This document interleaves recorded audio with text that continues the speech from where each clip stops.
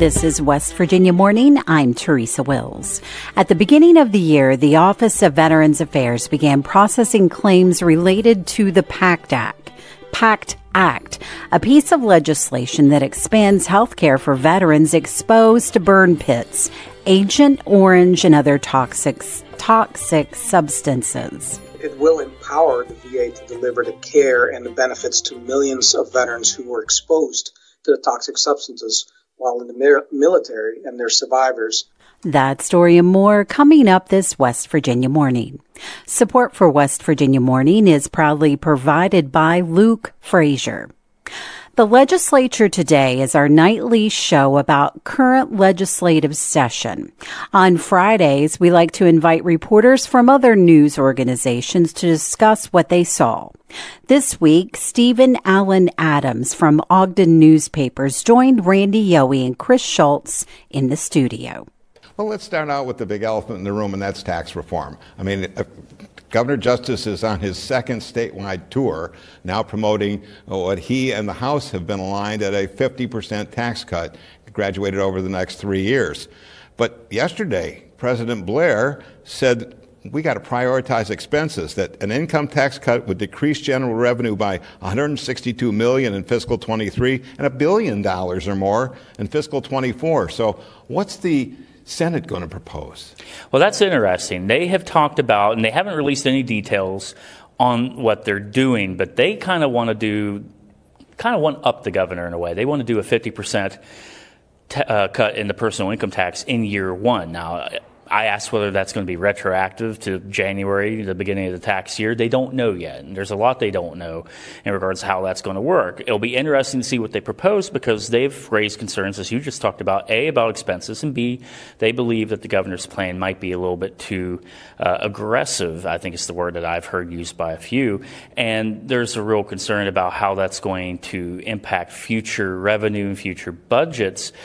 But if you're going to do 50% in 1 year versus 30 plus 10 plus 10, which is the governor's plan, I don't know how the Senate plan would be less fiscally irresponsible than the governor's. We'll just have to see what that looks like. And Eric Carr told me they're still going to try to incorporate elements from Amendment 2, which is reducing that personal property tax on business and inventory, but slip it in as a rebate. And then maybe even rebate as well the vehicle tax. Now, Chris, I know that you talked to Sean O'Leary, a policy analyst. Who's he with and what did he say? With the West Virginia Center on Policy and Budget. And what he told us is exactly what Stephen just kind of outlined, that they're very concerned about the impact of this cut moving forward.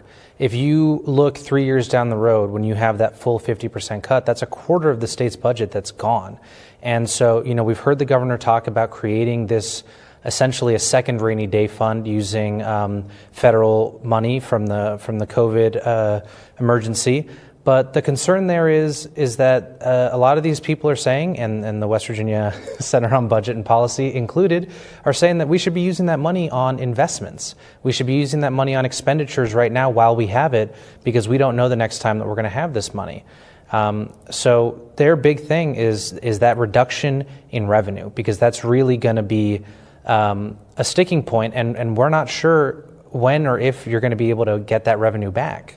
And we know that the feud continues, if you will, between the Senate and the executive branch. And you have an idea of how this all may roll out at the end of the session. Well, yes and no. I mean, the problem that we're seeing right now is the Senate and the governor are not talking to each other, at least from what I understand, at least not talking to leadership. I'm also concerned, from what I've talked to with some lawmakers behind the scenes, that the House and the Senate are not really talking to each other, or at least to the leadership of the finance committees. That's a real concern as well. And, of course, we're only about a quarter of the way through the legislative session.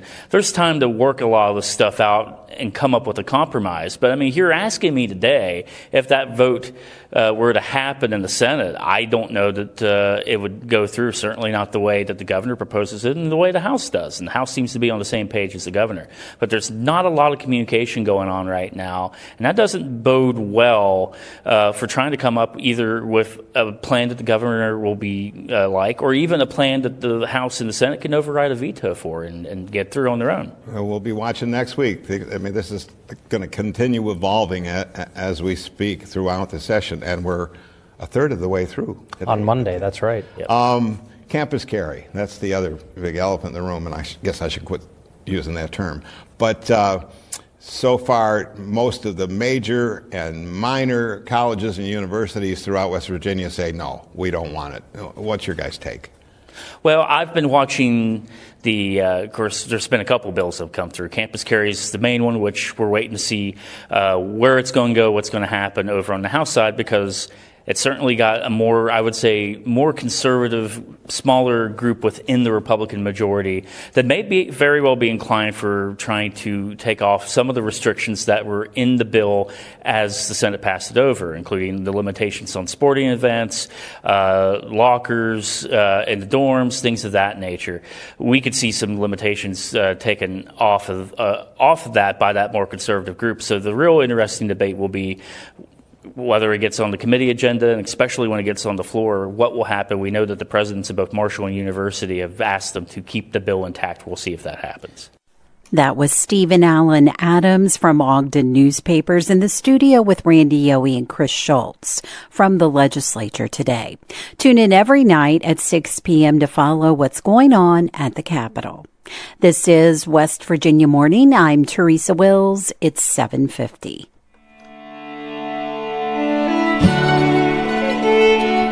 Mostly cloudy skies today, scattered light rain with highs in the 40s and 50s. A winter weather advisory tonight through tomorrow morning. In the southwest and eastern mountains, rain, sleet, or snow tonight with lows in the 20s and 30s. Tonight, mostly cloudy, or tomorrow rather, mostly cloudy. Chance of a wintry mix, highs in the 30s.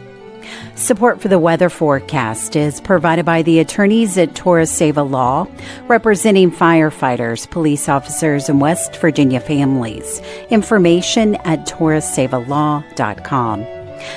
Make a pledge of $13 a month and we'll say thank you with a box of Hall's chocolates. Just call 1-800-RADIO-87 or go to wvpublic.org. Starting at the beginning of the year, the Office of Veterans Affairs began processing claims related to the PACT Act, a piece of legislation that expands health care for veterans exposed to burn pits, Agent Orange, and other toxic substances. Shepard Snyder spoke with Patrick Zodervan, acting director of the Huntington VA Regional Office, on what that means for West Virginia veterans. For those who might not know, can you tell me a little bit about what the PACT Act is and how it affects veterans' healthcare? Absolutely. The PACT Act is a historic new law that expands VA healthcare and benefits for veterans exposed to burn pits and other toxic substances. This law helps us to provide generations of veterans and their survivors with the care and the benefits they've earned. This is perhaps the largest expansion of the veterans benefit in history, and it will empower VA to deliver care and benefits to millions of veterans who were exposed to toxic substances in the military. And again, just for those who might not know, what sort of happens to folks sort of as a result of this kind of exposure to burn pits and Agent Orange and kind of other toxic substances like that? When veterans served our country, many of them were exposed to toxic hazards, things like toxic air, radiation, smoke, Agent Orange, burn pits, and other environmental hazards. Depending on a variety of factors, a person may experience health effects related to this exposure. Things like waste burned proximity, amount of time and frequency of exposure, perhaps things like wind direction and other, weather-related factors, and the presence of other airborne or environmental hazards in the area. Gotcha. Now, historically, I kind of want to get into the context of the PACT Act and kind of what it is a little bit more.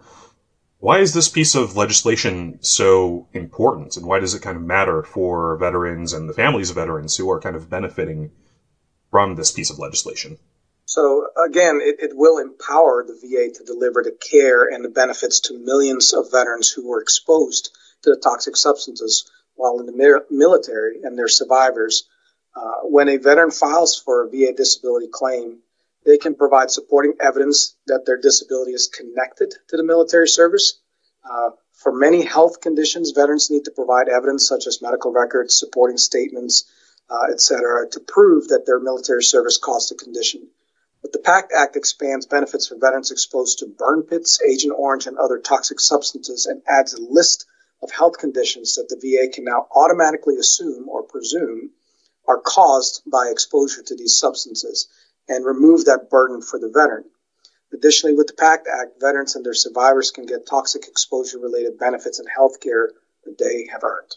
How commonplace were some of these exposures to burn pits and Agent Orange in some of these conflicts, like at Vietnam and the Gulf War and I believe Iraq and Afghanistan? So there were millions and millions of veterans who may have been affected by these toxic exposures. And, each veteran's scenario will be different depending on where they were deployed or where they were exposed. So that's why it's important that veterans file their claim as soon as possible, and that we have the opportunity to review their records to determine if they're eligible for any sort of disability compensation or additional health benefits. Kind of localizing that number to West Virginia, you mentioned millions of veterans were impacted by this. How many veterans in West Virginia are there? How many have fought in conflicts like the Gulf War or Vietnam, and how many veterans are eligible for compensation here in the state? So there are currently 135,190 veterans living in West Virginia. And of those, 99,994 are wartime veterans, and 35,196 are peacetime veterans. So about 44% of them served in the Gulf War, about 45% of them served in Vietnam, about 8% in the Korean conflict, and about 2% of them served in World War II. Can you talk again about where veterans might be able to apply and claim these benefits? Veterans can go to www.va.gov/PACT and find a lot more information about the PACT Act and how to file a claim. Again, they can also call us at 1-800-MyVA411, which is 1-800-698-2411. There they can learn more about this bill and what it means for them and their families. Before we kind of end things off here, was there anything else you wanted to mention in closing that we didn't get to otherwise? Absolutely. Thank you, Shepard. What I'd like to state is, first, we at the VA want you as veterans to apply for the PACT Act benefits and care right now.